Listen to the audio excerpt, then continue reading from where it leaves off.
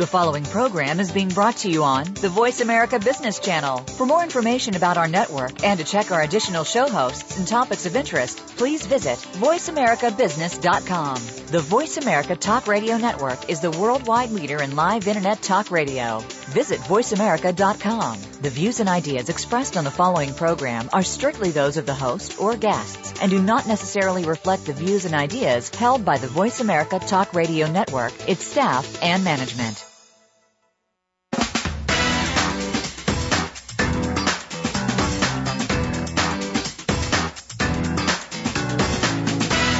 Welcome to the most nutritious hour of business talk all week. This is Coffee Break with Game Changers, presented by SAP. The best-run businesses run SAP. Your host and moderator is Bonnie D. Graham. You'll hear from the innovators who have learned to use game-changing technologies to shake up the status quo and help move today's businesses in new directions. Now, here's Bonnie D. Graham. Today's buzz, the city. Hey, it's more than just your snail mail address. The city is a vital entity with the power to impact local quality of life. That means how you live, what goes on with you and your family and everything, as well as national and even global economies. I have a couple of quotes about the city I think you will enjoy. Here we go, one from ancient Rome. The city, my dear Brutus, stick to that and live in its full light. Residence elsewhere, as I made up my mind in early life, is mere eclipse and obscurity to those whose energy is capable of shining in Rome. Recognize that. It's Marcus Tullius Cicero, and I have a couple of statistics here on U.S. cities. Colonial America, for those of you who know American history, was largely rural. In 1750, there were only 5 cities with populations more than 12,000. Guess which ones? I'll tell you. Boston, New York, Philadelphia, Newport, Rhode Island, and Charleston, South Carolina, the 5 biggest cities in 1750. By the year 1830, less than 7% of the people in America were living in cities. And then guess what? Canals, railway building, industrial expansion, mass immigration, and we had rapid growth. By 1920, 50% of the people lived in cities. And however, after World War II, guess what? Cities shrank in size and the suburbs exploded. So I have a big question for my listeners. So how's your city running today? The experts speak, and what a great panel we have. Dr. Theresa Pardo says, running a city is a complex and challenging task. Running it well, even more so. The best-run cities embrace the complexity of the task. They see the opportunities that information and technology offer in managing that complexity, and they seek out innovative yet practical solutions to the problems their citizens care about. We'll be talking to Dr. Theresa Pardo in just a moment. Lots of great energy and lots of thought here. Chris Moore from Edmonton is joining us today, and Chris says, government technology is not for the faint of heart. Chris knows exactly what he's talking about. A lot of words to the wise. There are a lot of experience. Adie Tomer is joining us today, and he says, if knowledge is the key, then just show me the lock. Recognize that? It's from Q-Tip, A Tribe Called Quest, and the song is Check the Rhyme, R-H-I-M-E. I had to learn that. And we're joined on the panel as well by Sean Patrick O'Brien, calling all the way from China today. We'll hear from him in a minute. And he says the 19th century was a century of empires. The 20th century was a century of nation states. The 21st century will be a century of cities. And this is a quote from Wellington E. Webb, the former mayor of Denver. So join us today for Best Run Cities, Urban Matters. I'm Bonnie D. Graham. We are live. It's March 13th, 2013, and this is Coffee Break with Game Changers. So happy to be coming to you LIVE live. And I have a question for my listeners. We know you're game changers, otherwise you wouldn't be here. Are you looking for enterprise-grade mobile applications that deliver secure information when and where you need it? I have a free Aberdeen white paper for you that addresses how to have secure delivery for your corporate email, your business intelligence dashboards, your customer inventory and sales data. Go to any banner on our page on the business channel and click for a whole bunch of free goodies. And now I want to tell you about my special guests. Dr. Theresa A. Pardo is director of the Center for Technology and Government at the University of Albany, State University of New York, SUNY to those of us who are here in New York, where she also holds research professor appointments in public administration and policy and informatics. Welcome, Dr. Theresa Pardo. May I call you Theresa? Yes, certainly. I'm glad to be here. Wonderful. How's the weather up there, by the way? Are you in Albany now? I am. It's actually, it's actually not bad today. A little cloudy, but no rain. So no rain is a good thing. Good. We know we had rain, and it's sunny here on Long Island, so I'm glad to hear from you. And joining us today is Chris Moore, the CIO, Chief Information Officer at the City of Edmonton. He partners with local and global organizations to foster Edmonton's role as a technology leader. Chris has been described, Chris, I hope you're going to live up to this, as transformational, innovative, disruptive, and refreshing. How refreshing are you today? Chris Moore, welcome to Coffee Break. How are you? Great, Bonnie. Thanks, and excellent to be here. Good. Wonderful. I'm glad. I want to hear you be disruptive. And joining us is Adie Tomer. I have to spell the name because nobody will get it. Adietomer. Adie Tomer is a senior research associate and associate fellow with the Brookings Institution Metropolitan Policy Program. That's a big title, Adie. And a member of the Metropolitan Infrastructure Initiative. I want to see your business card. He's a noted expert on driving trends. Woo, can you help us here on Long Island? Metropolitan aviation patterns and transit connectivity. And before that, I have to tell everybody, Adie worked at the New York County District Attorney's Office where he advised senior executives on policy-relevant matters. How are you, Adie? I'm doing well. Thanks for having me, Bonnie. Good. Where are you joining us from today? Sunny and warm Washington, D.C. All right. We got a couple of East Coasters here. This is good news. And rounding out the panel is Sean Patrick O'Brien. Sean is Global Vice President for Urban Matters and Public Security at SAP. He's responsible for SAP's global strategy, solutions portfolio, ecosystem, and go-to-market activities in relation to what else? Smart cities, public safety, and security. Early on, Sean's career was as a military scientist in the Royal Army Medical Corps and a senior police officer in the UK. I'm going to say hello, sir. How are you, Sean Patrick O'Brien? I'm doing really well from Nanjing in eastern China. So I'm adding to the population. There's 8 million in this city, and it's 8,000,001 now for this evening. I hope that they welcome you. Thank you, Sean, for joining us. And we might have a little delay on your line, but we're thrilled to have you. So let's do deep dive into our monologue. Let's talk to my guests about your quotes. Let's take about a minute each because we got a packed house today. So, Dr. Theresa Pardo. Theresa, running a city is a complex and challenging task. Running it well, even more so. What's so hard about running a city today, Theresa? Give us the big overview. Well, I think there's many things that are complex about running a city, challenging about running a city. But I think one of the things that, in my minute that I would kind of touch on is one of the things we see very often happening, which is, I think, a misstep out of the gate, is assumptions that are made about the simplicity of a task or a problem. We think that a city that's run well is a city that has leadership, has government officials who are willing to invest in unpacking the complexity of the work of cities, not making simplifying assumptions that very often turn out to be wrong. So being willing to take the time to unpack the problem, to see even something as simple as a permit application, not to mention human services support programs.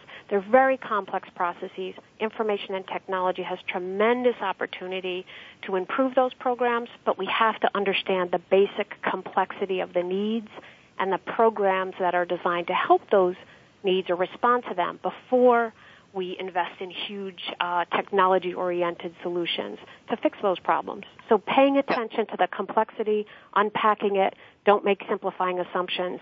That's hard to do because it takes people time, energy, and effort. So it's hard to do, and that's why I think creating a best-run city is very challenging because it causes a lot of energy, or it requires a lot of energy internally focused to understand what is the best and most practical solution going forward. Thank you. Great insights, Theresa. And I would say, I'm going to ask you a quick question before we turn to Chris Moore, who certainly knows the reality. Question is, does city equal a bureaucracy? Is that a dirty word today? Well, I think any government equals a bureaucracy, and I think bureaucracies have the potential to be really wonderful things. The problem isn't the bureaucracy. I think the problem often is that we don't really understand how our bureaucracies have evolved, and we need to unpack those bureaucracies and refine them, fine-tune them within the context of a city I think that's a really exciting thing to do because our bureaucracy is so close to the citizen. Right? It's not like a national government where the citizens are a few clicks removed. But at the city level, we can be doing almost real-time prototyping, if you will, of the bureaucracy while working very closely with the citizens. So the cities is an exciting and special context that I think provides us really great opportunity to understand exactly what technology can do because we can work so closely and intimately with the citizens and the bureaucracy. Thank you, Theresa. And let's turn to the man who knows what we're really talking about today, Chris Moore, City of Edmonton. Your quote, Chris, was, "Government technology is not for the faint of heart." Welcome again, Chris. Talk to me. What do you mean? Well, what I mean is we're at a point in time at a nexus where the consumerization of technology, our staff, our citizens, they can go out on the weekend, get a smartphone, get apps, get on the web, get open data, and come back on Monday and have solutions. So back in the 80s and 90s, or back in the 80s when I started my career in technology, we were running mainframes. People didn't think a desktop computer would run a corporation. People in the business didn't have the knowledge they do today or the people at home to help them, support them with their technology understanding. So we as an IT organization have to show up differently, and we have to be prepared to embrace the consumerization of technology, the availability of information and apps. And it's not for the faint of heart because we're not running your grandfather's, computing department anymore. The world has this knowledge. And as I tell people around here, we need to figure out how to embrace social media and the web, because if we look at what happened, in other countries in the Arab Spring, if we don't respond to the public and engage them in the new ways they want to be engaged, they're going to engage us, they're going to use the technology, and the tables are going to turn. Thank you, Chris. I have a quick promotional question for you. How would you characterize Edmonton? Why would we want to visit this? Are you a model city? Give me a quick overview. What's wonderful about Edmonton with you in charge? Well, what's wonderful is that we understand, we get the possibilities around information and technology. We figure out how to engage our citizens. We don't show up with standards and, obstacles. I'm still the one throat to choke in terms of information technology, and if stuff gets out there in the wild. But really what we're trying to do is we're trying to build an ecosystem where we leverage the collaborative efforts of not just the staff but the citizens to do something new. And, we've done open data, we've done apps competitions, but what I like to say is that, some of these new ways of doing things, we don't have to kill tax dollars to get things done. We figure out how to engage the public and not just engage them to make apps, but also engage them in terms of what do they want their city to be in the future. Sounds wonderful. I want to visit. And just before we go to break, I want to get Adie Tomer in here with your quote. Sean, we're going to have to move you to the second segment, so don't worry, I haven't forgotten you. Adie, your quote from Q-Tip, a tribe called Quest. Check the rhyme. If knowledge is the key, then just show me the lock. What knowledge are we looking at, Adie, and what kind of lock do you want? Yeah, sure. So I think Q-Tip was probably speaking of his own knowledge, if I can safely break down his thoughts there. But I think what the quote kind of symbolizes for us in this kind of modern period here as we enter the 21st century is that we actually have so much knowledge already. We have everything from the sensors and data collection methods to actually get the data about what's going on in our cities. We have the databases, as Chris kind of just talked about, to be able to organize that data in a sensible manner, whether it be kind of raw data from the world or even, kind of social media data, which tends to be unstructured. And then we, of course, have all the analytical software you can imagine to help break down that data, make sense of it. But with all those inputs, it's not necessarily that useful if we don't know what we actually want to do in our cities. That's the proverbial lock in the quote. So what do we actually want to unlock? What kind of city do we want to live in? What kind of economic growth model do we want to take on? And where do we envision ourselves in the future? The information, the data can help us get there, but we need to have kind of sound decision-making and sound thought process going into it. Wonderful. I think what we're talking about today is not just smart cities, which we've covered on Game Changers Radio before. We're talking about the smart people in the cities figuring it out. All good points. So far, we've heard from Dr. Theresa Pardo, Chris Moore, Adie Tomer. And when we come back, just before we do the coffee, what's in your cup today? I'm going to introduce again Sean Patrick O'Brien from SAP, and we'll find out why he says the 21st century will be a century of cities, quoting Wellington E. Webb, former Denver mayor. I'm Bonnie D. Graham. This is Coffee Break with Game Changers. If you want to run with the Game Changers, you're in the right place. Stick with us. Today's topic, Best run cities, urban matters. Yes, they do. Don't even think of touching that app. We'll be right back. Brad, out.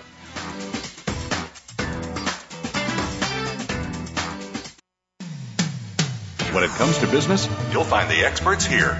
Voice America Business Network.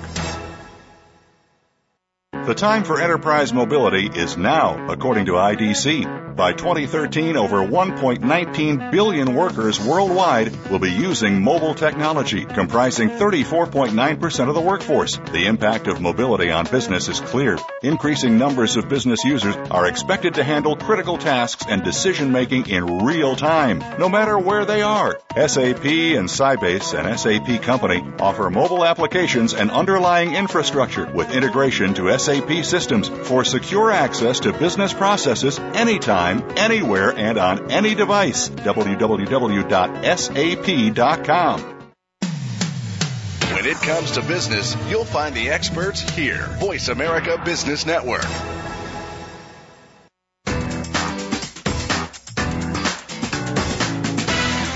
You're enjoying Coffee Break with Game Changers, presented by SAP. You can send an email to bonnie.d.graham@sap.com. And you're invited to tweet your questions and comments during and after the show at Twitter, #SAPRADIO. Now let's get back to Coffee Break with Game Changers. And here we are. We're ready to bring in our fourth panelist, Sean Patrick O'Brien from SAP, calling all the way from China. And we're going to dissect his quote from Wellington E. Webb. The 19th century was a century of empires. 20th century was a century of nation states. Here we are in the 21st century. It will be a century of cities. Talk to me, Sean O'Brien. What did Wellington E. Webb mean? What do you think? Well, I think this is a unique time for us all in history, because I don't think in the world we'd ever seen so many people move to urban settings, to cities. So if you look at the big challenge that we have in our world today, one of the big challenges is urbanization. So, 80% of the U.S. population live in large cities. In China, they've moved from 36% to 50% of the population living in cities in 10 years. And if we look at Latin America, by 2025, 85% of the population in Latin America will live in cities. So the world is urbanizing, and it's urbanizing fast. The second challenge we have in cities is cities are key to the national and global economy. Most of the GDP, I think if you take 120 of the best cities that you can find in a report last year, they account for 29% of the global GDP. So the second thing is cities are really key to the city economy, but they're also key to the national economy. And I think the third thing that we're seeing is cities are actually the biggest consumers of energy, water, and they have the most complex social problems. And the final point I would make is that cities are closest to the citizen. So in terms of government, they're at the cutting edge. And I think those four things, the economy, urbanization, convergence of technology, and their proximity to citizens is all driving change through cities. And this century is like no other, will be one dominated by the city. Thank you, Sean. Great points. We have really level set in terms of our topic with all four of my guests, and I appreciate that. But now you know what time it is. Running a little late on our What's in Your Cup Today segment. I'm going to go back to Theresa Pardo. Theresa, what are you drinking today, or what do you want us to think you're drinking today? What's in that cup? Well, I'm actually drinking chrysanthemum tea. And This is chrysanthemum tea that my son, who just recently returned from studying at Fudan University with a colleague of mine who is part of the Smart City Research and Practice Consortium at Fudan University. And so I'm drinking chrysanthemum tea that he brought back with me, or for me, because he knows from previous trips that I've made to China. And maybe, Sean, you'll have a chance to have some chrysanthemum tea if you haven't tried it yet. It's great stuff and wonderfully calming. Theresa, I bet it has a wonderful fragrance. Can you just breathe from the cup and enjoy the fragrance even before you drink it? Oh, absolutely. That's one of its benefits, is just having it in the room with you, not just drinking it, but experiencing it. Sounds beautiful. Chris Moore, all the way from Edmonton. What are you drinking today, Chris? I am drinking city water that comes out of the North Saskatchewan River that flows from the glaciers in the Rocky Mountains. I love it. That's probably the best water description we've had on almost 90 shows. Is it cold? Cold or room temperature, Chris? I have to know. It's cold. We actually have a couple of containers in the kitchen. And my office is an office of the future. It's open. It's collaborative. We write on the walls. But in the kitchen, which is an open space, and most people at home, they meet in the kitchen. And so we meet, talk, and collaborate in the kitchen. But in our kitchen, there's 2 containers of cold water with ice, one with lemons and one with cucumbers. Oh, my goodness. Be still my heart. This is great stuff. Thank you. Peg told me you were progressive. This is terrific stuff. Peg Cates, by the way, you're listening. I need to know what you're drinking today because we have to include you. Adie Tomer, what are you drinking today? Anything that Q-Tip would approve? No, I'm not sure. I'm already caffeinated from an earlier meeting, so now I'm staring at a water glass that I wish was a Bloody Mary, frankly, but it's the weekday, so it's not. We get the most honest people on our panels here. Sean Patrick O'Brien calling from China. What time of day or evening is it, Sean, and what are you drinking right now? Well, it's approaching midnight, 30 minutes to midnight. So I've done a really good combination. I've been really healthy with green tea. But in that green tea, in that Chinese tea, I have put a dash of Chinese whiskey. And you pronounce Chinese whiskey Bai Chow. And I'm careful not to use too much because it will bite you if you have too much of it. We just don't want it to keep you awake too long. Thank you for that. And I have a couple of coffee notes to read here. The beautiful Margot Heiligman. Margot, I changed your name. Margot Heiligman is tweeting, and she says, Bonnie, I'm having Yama Genmai Cha. I'm really butchering this. Yamamoto Yama Genmai Cha roasted brown rice tea. And she says, we're having an exciting show today. Thank you, Margot. Kristen Mestry from Florida, I think in Miami, says she's giving herself the royal treatment with an amazingly exotic, incredibly yummy multitude of mango blended with oranges and apples. I don't know if that's coffee, tea, or juice, but it sounds wonderful, Kristen. And, of course, we're hearing from Malcolm, my co-producer, my tweeter extraordinaire. Malcolm says, and I quote, after 8 nights on the road, Malcolm is so happy to be reunited with his beloved Equator Coffee's alligator French, not to mention his beautiful wife, Kathy. I think he wanted me to say that as well. So thank you very much, Malcolm. We're going to go back into our topic, Best Run Cities, Urban Matters. I want to start this part of the roundtable with Adie Tomer from Brookings. Adie, you told me before the show you have an interesting perspective here, and I'm guessing all of my panelists with you will agree. Let's start with this. Before deciding how they want to grow, cities must decide what they want to be. Adie, give me your perspective a little bit on how this works into your research at Brookings, and then we'll ask the rest of the panel to join you and see if this is a good starting point. Cities must decide what they want to be. Adie, take it from here, please. Yeah, sure, and I appreciate the kind of summary there. You know, I think especially for listeners, but also the panelists here, you know, oftentimes when we think about cities, for people, it's especially if they live in them or not, it's about the places we travel to, right? So, you know, if you're going to Barcelona, it might be about, you know, Las Ramblas, or if you're going to London, it's Trafalgar Square, Hyde Park, or New York City, it's going to see some of the great tourist sites. And, you know, in many ways, those embody the cities that we want to see, or in some cases, the cities that we actually live in. But the way cities kind of actually tick, the actual works beneath them, is another kind of assembly of unique characteristics. And, you know, you have some places, let's say like a Pittsburgh, which of course is changing, but over the course of the 19th and 20th centuries, right, our steel capital of America. You have other markets, let's say like L.A. still, the entertainment capital of America. These are really unique, productive kind of profiles to these places, and they really help give them an advantage when they, number one, trade with other places. That's what they sell, so they can bring in more money to buy other goods and have other services. And some places do it very purposefully, and some places do it more organically, and it just kind of happens over time. And what we're kind of pointing to here, especially for our research, is better understanding what makes metropolitan areas and their chief central cities tick. What do they actually want to be? What do they think their most important kind of feature is that they can sell to the broader world, whether it be here in the United States or even further abroad. So I think a good example right there in New York City, where you guys are broadcasting from, is this kind of applied sciences center that Mayor Bloomberg and his partners have helped build on Roosevelt Island, or are starting to build.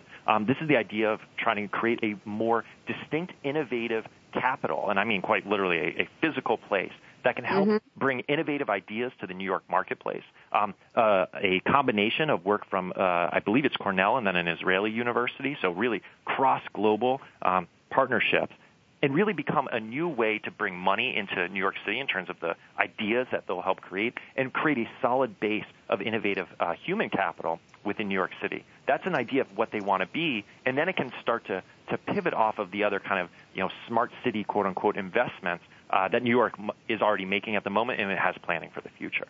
Thank you, Adie. Good points. Yes, Chris, I wanted to bring you in. Is that you, Chris? Yeah, absolutely. Just want to add what Adie was saying. There's some real leading cities in the world, New York as well, Boston, Barcelona, Helsinki, who are actually creating a couple of things. Some of them are creating innovation corporations so that they can partner with business, and also others like New York and Boston are creating innovation districts. And it's fascinating because it's really, taking us into the future, and cities are taking on a whole new responsibility, really beyond economic development. It's really about innovation development. Yeah, and I think, this is Theresa, I want to kind of jump in on this, because I think one of the things that's also important to keep in mind, excuse me, as we think about the growth of the cities, and I agree with everything that I've heard, but I think one kind of city we really haven't talked about yet is the small to medium-sized city, which I think is a really important part of this conversation, in large part because the research tells us that most of the growth that we're going to see over the next decades is really going to be in those small to medium-sized cities. It's not the New Yorks and the Philadelphias, which are growing, but in terms of the percentage increases, it's these small to medium-sized cities. And I'd like to kind of dip back to a comment that Chris made, which is that Edmonton's IT environment is not his grandfather's computing environment. But in fact, in lots of these small to medium-sized cities, they are absolutely working with 70s and 80s technologies. And a lot of the folks that we're working with at this small to medium-sized environment are really wrestling with how, particularly in these difficult economic times, to do the kinds of things that Adie is talking about. How do we figure out what is our priority as we are wrestling with the kind of industrial blight that they're experiencing, then the undercutting their economic opportunity because of the downturn, and then wrestling with, some of these folks are still wrestling with, mid-'80s technology. And so, for example, we talk to them about the challenges that they face in putting data on the web, very much like what's happening. They see what's happening in New York and Edmonton and Philadelphia and other large cities around the world, and they say, we want to do that. We want to provide our citizens with the kind of transparency of our governments that will help them work with us to solve the problems that are really critical in these small to medium-sized cities. But they have no capability to do that. Someone would say, it just takes 2 minutes to put a data set to the web. But there is no one who has the kind of capabilities that are necessary to do that in many of these small to medium-sized cities. So they're really wrestling with kind of the basic foundational opportunity, capabilities, both in technology and leadership and policy, to be part of, the 21st century of the city. They really want to be there, but they're really wrestling with their fundamental capabilities. So I think that's a big opportunity to make a difference in the kinds of opportunities that are available for citizens in these small cities. How do we think about what's happening in New York and Philadelphia and Chicago and Sao Paulo? And how do we think about what's happening in Albany, the capital of the state of New York, which is a much smaller city, who's wrestling with those questions, and Schenectady and Depew, Iowa? How do we think about those small cities?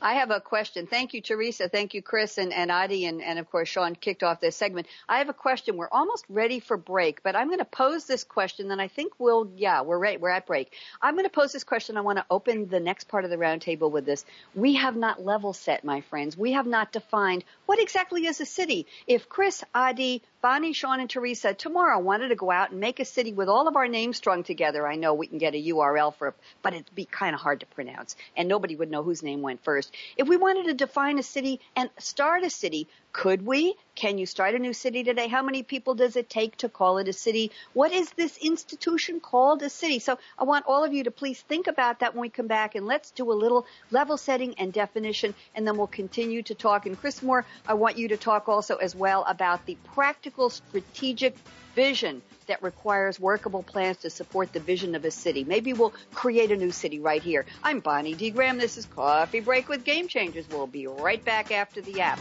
Brad, out, break.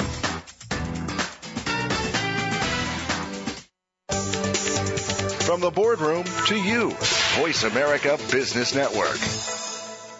The time for enterprise mobility is now, according to IDC. By 2013, over 1.19 billion workers worldwide will be using mobile technology, comprising 34.9% of the workforce. The impact of mobility on business is clear. Increasing numbers of business users are expected to handle critical tasks and decision-making in real time, no matter where they are. SAP and Sybase, an SAP company, offer mobile applications and underlying infrastructure with integration to SAP systems for secure access to business processes anytime, anywhere, and on any device. www.sap.com.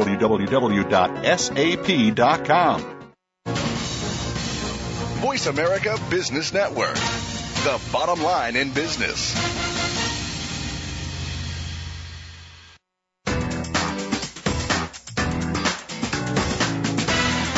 You're enjoying Coffee Break with Game Changers, presented by SAP. You can send an email to bonnie.d.graham@sap.com.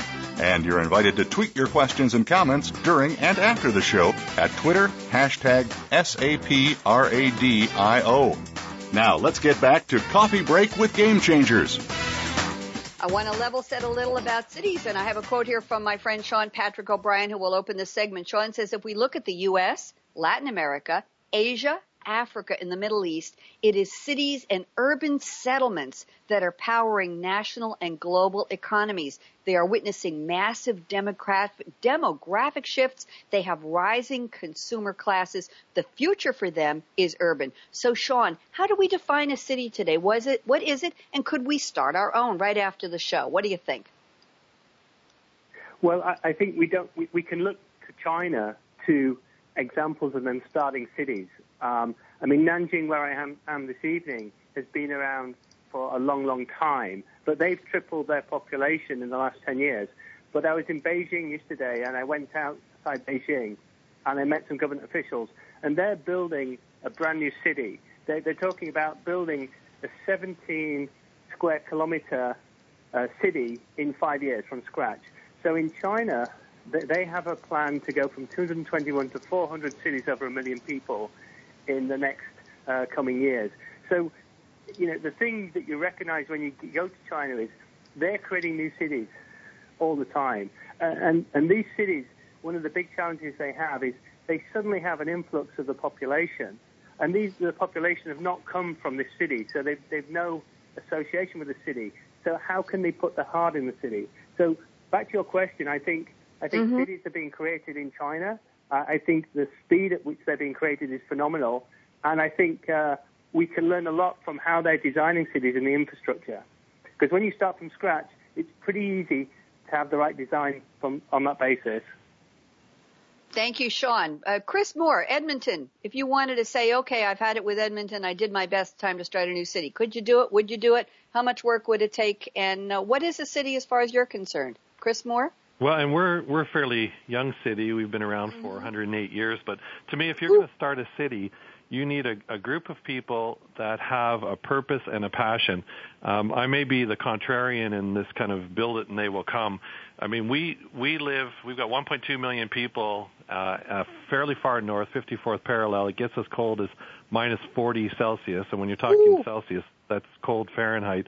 But the point is that this city exists because there's people who have a passion to build a city, to build a great city. And when we think about the future, our council actually in 2010 approved a 30-year vision to 2040. And now what we're doing is we're executing on that vision. So what it takes to build a great city is people, committed people in community with a vision and a purpose. And, also paying attention to the people that are not in government or the administration, the citizens.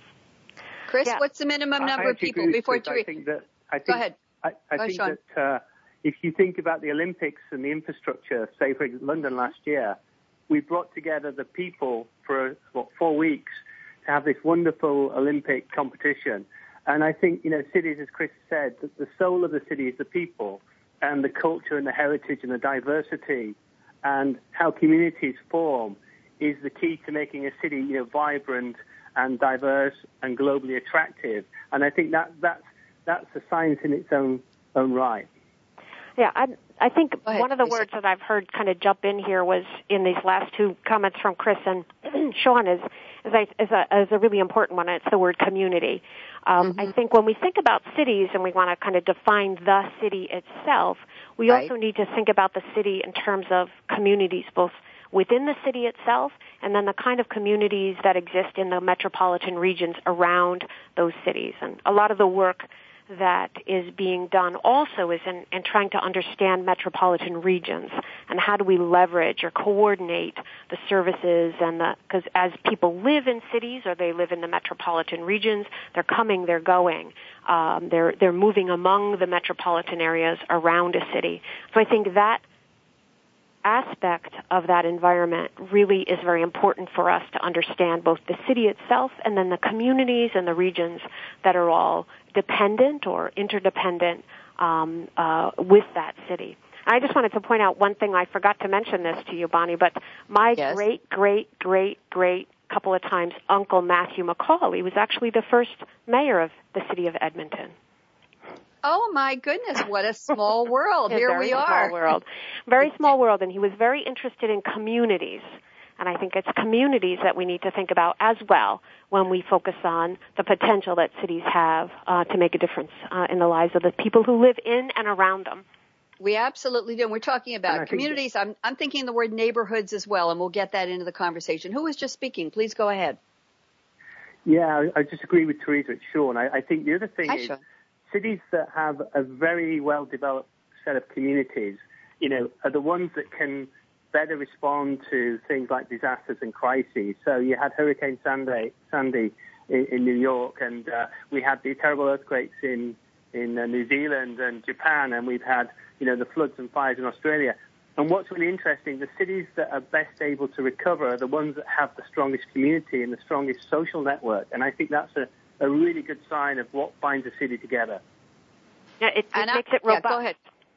Go ahead, Theresa. Oh, the robustness of a city, I think, is heavily reliant or heavily defined by those communities. So I think it's a really important aspect, and I had forgotten about those very, very important examples. Yeah. Now let's talk about technology. That's part of why we're here today. We're talking about best run cities. They just didn't get there because 5 or 10 or 1,000 or 1,000,000 people sat around a table and said, wow, we're a great city. It takes work. It takes planning, decision making, some kind of democratic process where people say, okay, we have leaders, we have followers, we have, hopefully, as in the case of Chris Moore brought out in Edmonton, a collaboration. Chris opens his office, open walls, we share the water cooler. Great stuff. Who makes the decision, and Chris, maybe we'll start with you on this, who makes the decision that it's time to either upgrade or bring in technology to make it better, make it faster, make it smoother, to improve quality of life and systems? Who makes that decision, Chris, and who decides, yes, we'll spend the money and the time and we'll bring in technology? Chris? Well, I guess it depends on the decision, but from our perspective, when it comes to our business systems, our SAPs and Intergraph and all that, it's really the business leader, the most accountable executive on our executive team makes that decision. We function in a collaborative environment, and I mean the ultimate decisions belong to the council. When it comes to our move to Google, which we're in the middle of right now, that decision was made by our corporate leadership team. But I'll tell you one of the things that is really powerful. Decisions are powerful, but one thing that we say here is that the recommendation is very powerful. So guiding that, and so it's not just about who makes the decisions, but who brings forward those recommendations and the business case.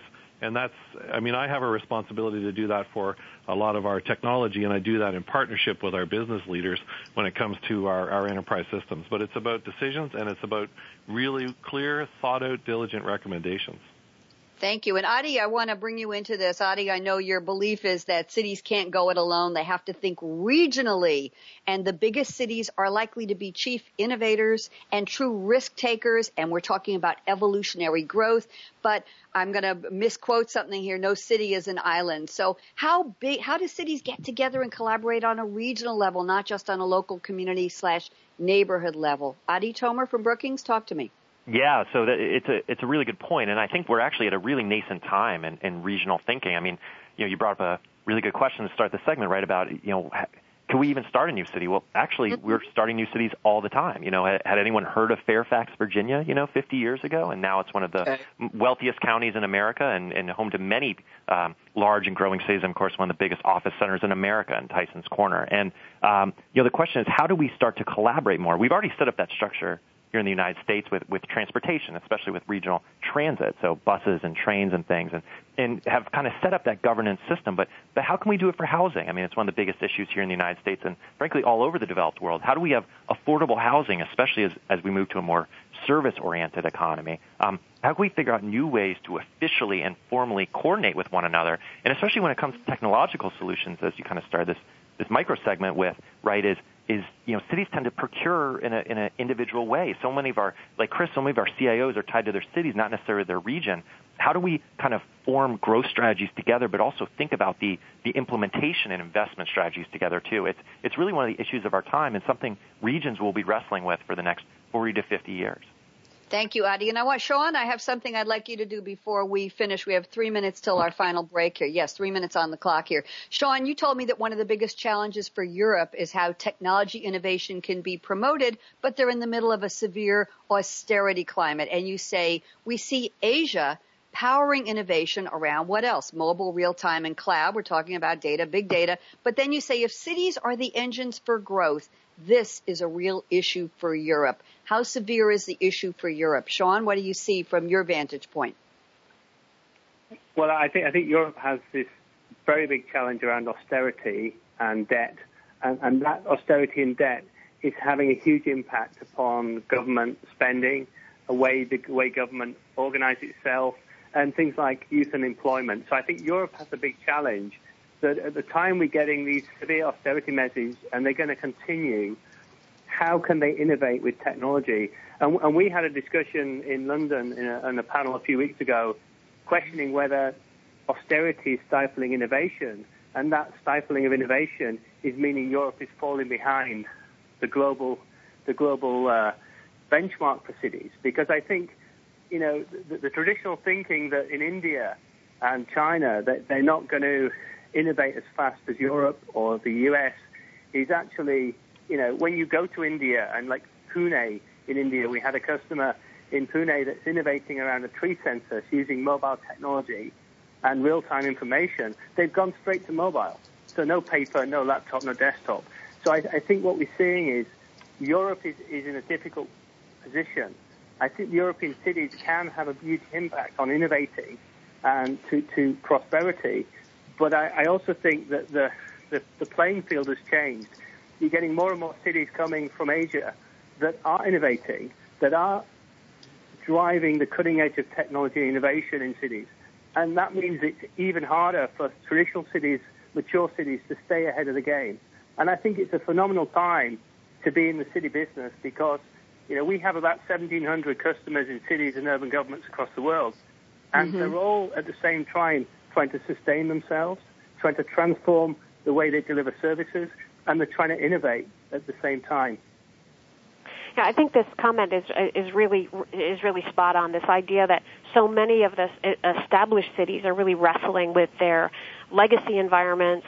They see what's possible, but they're really anchored, if you will, by what they've invested in over the years, and trying to understand how to leapfrog from their current environments really to cutting-edge strategies and policies and programs is really challenging, and I think it's a very, very important place for a lot of us to be focusing and paying attention to, is to help these cities, both those that are coming from the ground up, but the cities who are wrestling to make a change and make changes that matter in really significant ways to allow them to overcome what has been invested in over the years and has aged out. Thank you, Theresa. Thank you, Sean. I agree with Theresa. I think the other thing that we're finding is the execution of the strategy is key for cities to succeed. And we had a chat, and Chris was on the panel with Bill Oates last year in New York, where we talked about what's the secret sauce for a city. And I think Boston and the Boston About Results program is very interesting to various cities across the world, because what Boston are looking at is they know that they need to accentuate their strengths and manage or mitigate their weaknesses. And I think it's cities that can understand what their strengths are, what their weaknesses are, and manage and execute strategy to improve and stay competitive are the ones that are going to succeed in this reality. And I think that's a really good message. We were meeting various officials in various countries, in cities, and they're all interested on what they can do to improve their performance, execute better. Good points. And you know what? I have a point for all of you. We have to go to break. I'm going to give you all a chance. Okay, Theresa, Chris, Adie, and Sean, I want you to take out that polishing cloth. I want you to polish off your crystal ball. When we come back in just about 57 seconds from when I stop talking, we're going to look into your crystal ball and we're going to find out what you predict for cities, for urban matters in the next 5 years. Look ahead to 2018. I'm Bonnie D. Graham. This is Coffee Break with Game Changers. We'll be right back with predictions from my panel for cities 5 years from today. You don't want to miss this closing. Brad, out. The business community's first choice in Internet Talk Radio. Voice America Business Network.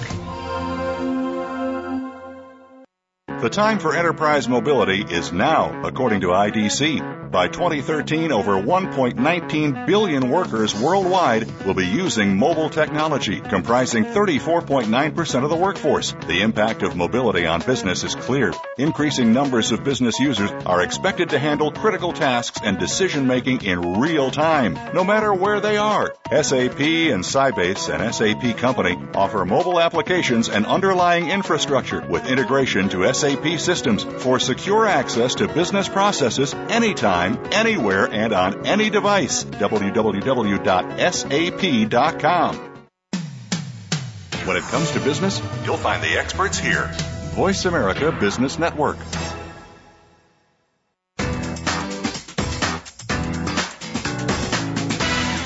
You're enjoying Coffee Break with Game Changers, presented by SAP. You can send an email to bonnie.d.graham@sap.com. And you're invited to tweet your questions and comments during and after the show at Twitter, #SAPRADIO. Now, let's get back to Coffee Break with Game Changers. And my panel has been polishing off their crystal ball so that we can find out what they predict. Let's hear from my four very, very smart people about best-run cities, urban matters. Dr. Theresa Pardo, talk to me. 5 years from today, 2018, what will the city of the future, the near future, 5 years isn't too far out. Talk to me, Theresa. Well, my crystal ball tends to look inside of government. So I'm going to tell you about where I think city governments themselves are going to be in 5 years as they work to try and improve the environment for everybody, government and all of the members of the city community. I think we're going to see cities that are city governments that are more capable in terms of collaborating inside of government. We're going to see them more fully understanding and prepared, I think, to collaborate with the different sectors of society, developing programs that make it possible for them to work with citizens. So, for example, in the city of Philadelphia, which I think is a front runner here, they've created a unique program that allows them to train community members to use their 311 service request system so that those community members can be liaisons within their communities. And I think these new kinds of programs, which allow for city governments to leverage the commitment that individuals have to those communities is what we're going to see more and more in the future. So that's my crystal ball. Collaboration, multi-sector collaboration, we're going to see that more and more in big, small, and medium-sized cities. Thank you. Great insights, Dr. Theresa A. Pardo. Appreciate it. Chris Moore from Edmonton, CIO. Talk to me. How far ahead can you see? Can you give me 5 years, Chris, or you want to change the time frame? What's in your crystal ball? I can give you 5 years, and some of my stuff will be more technology-focused. I believe gamification and gaming in business and government will be mainstream. We're actually working on a traffic and safety app that is Facebook-based to help Edmontonians drive better and some other internal games. So gaming will become real in the corporate setting. Digital identity, I really believe, in Canada at least, because our federal government's working on it very diligently, is that we'll have that digital identity and be able to do some new things in terms of online and purchases and in-store. And as people ask me, does it hurt when they put the chip in your hand? And my answer is no, your dog doesn't complain.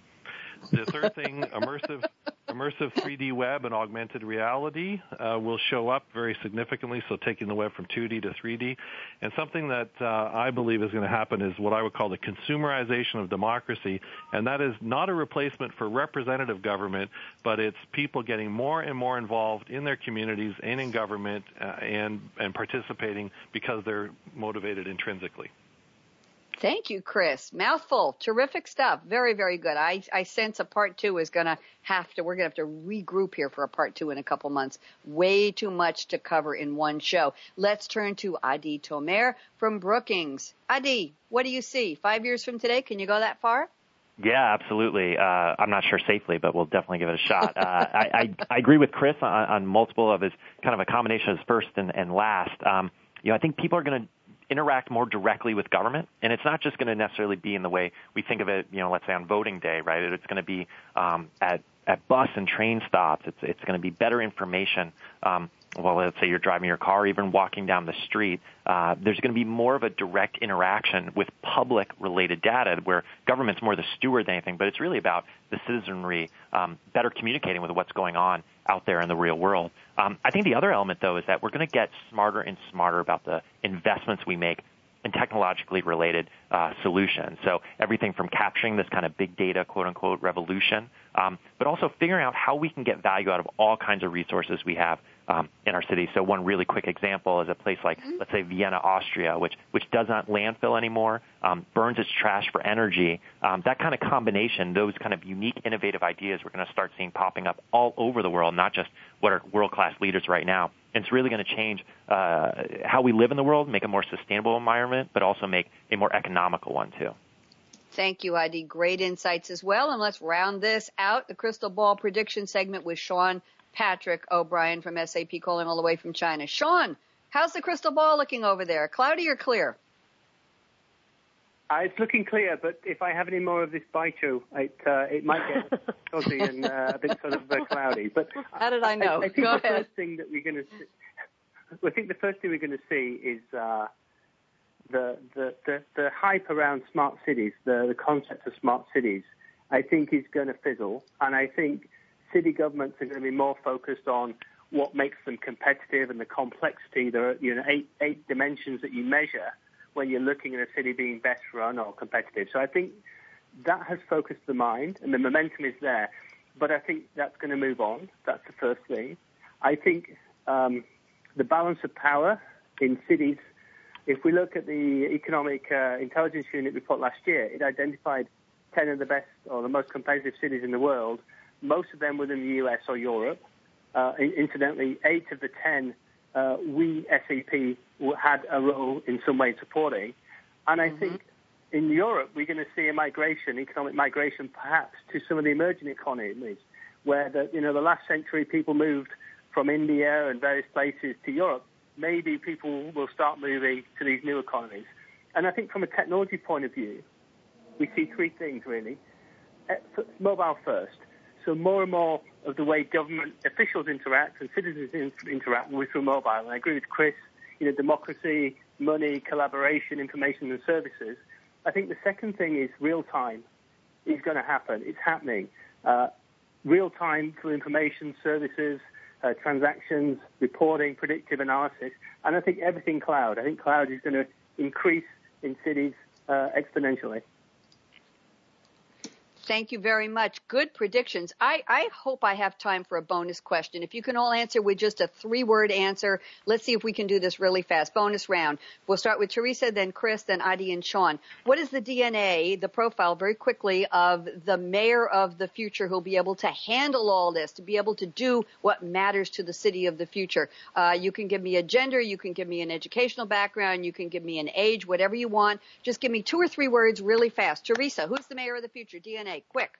Vision, practical reality, focus on sustainable strategies. Perfect. Chris Moore, who's going to be the mayor of the future? You? Generous listener. All right. Adie Tomer from Brookings, what do you think? Who's the mayor of the future? Data-driven and regional. Okay. Does Bloomberg have a future after New York? Don't go there. The soft drinks are going to do him in, I think. Sean Patrick O'Brien, mayor of the future. Who? Fast. Vision, execution, and relentless pursuit of technology-enabled innovation to keep the city at the forefront. Thank you. And now it's time for me to do my predictions. Next Wednesday, March 20th, we're going to talk about airline turnaround, both sides of the runway, airport operations and the passenger experience. Woohoo! March 27th, we'll be talking about business networks growing in importance just as networks are transforming our social lives. April 3rd, don't want to miss this one. Debunking big data myths. The elephant in the room. You have to hear that one. And I'm going to say I learned a new word today from Chris, Edmontonians. So just think, if we formed a city called Theresa, Chris, Adie, Sean, Bonnie, we would have to say the Theresa, Chris, Adie, Sean, Bonnie Onions. And there we go. On that parting note, I want to thank Dr. Theresa Pardo, Chris Moore, Adie Tomer, Sean Patrick O'Brien, and Anka Riebel, Malcolm Kimberlin. A big hug and kiss to Peg Cates. You rock. The Business Channel team, thank you. And here's my parting words for today. What are you waiting for? Go out and be a game changer today. I'm Bonnie D. Graham signing off for Coffee Break with Game Changers, presented by SAP. Have a great week. Talk to you next week. Bye-bye. Thanks again for tuning in to Coffee Break with Game Changers, presented by SAP. The best-run businesses run SAP. To keep the Coffee Break conversation going, tweet your questions and comments to Twitter, #SAP RADIO. Please join your host, Bonnie D. Graham, again next Wednesday morning at 8 a.m. Pacific Time, 11 a.m. Eastern Time on the Voice America Business Channel. Have a great week.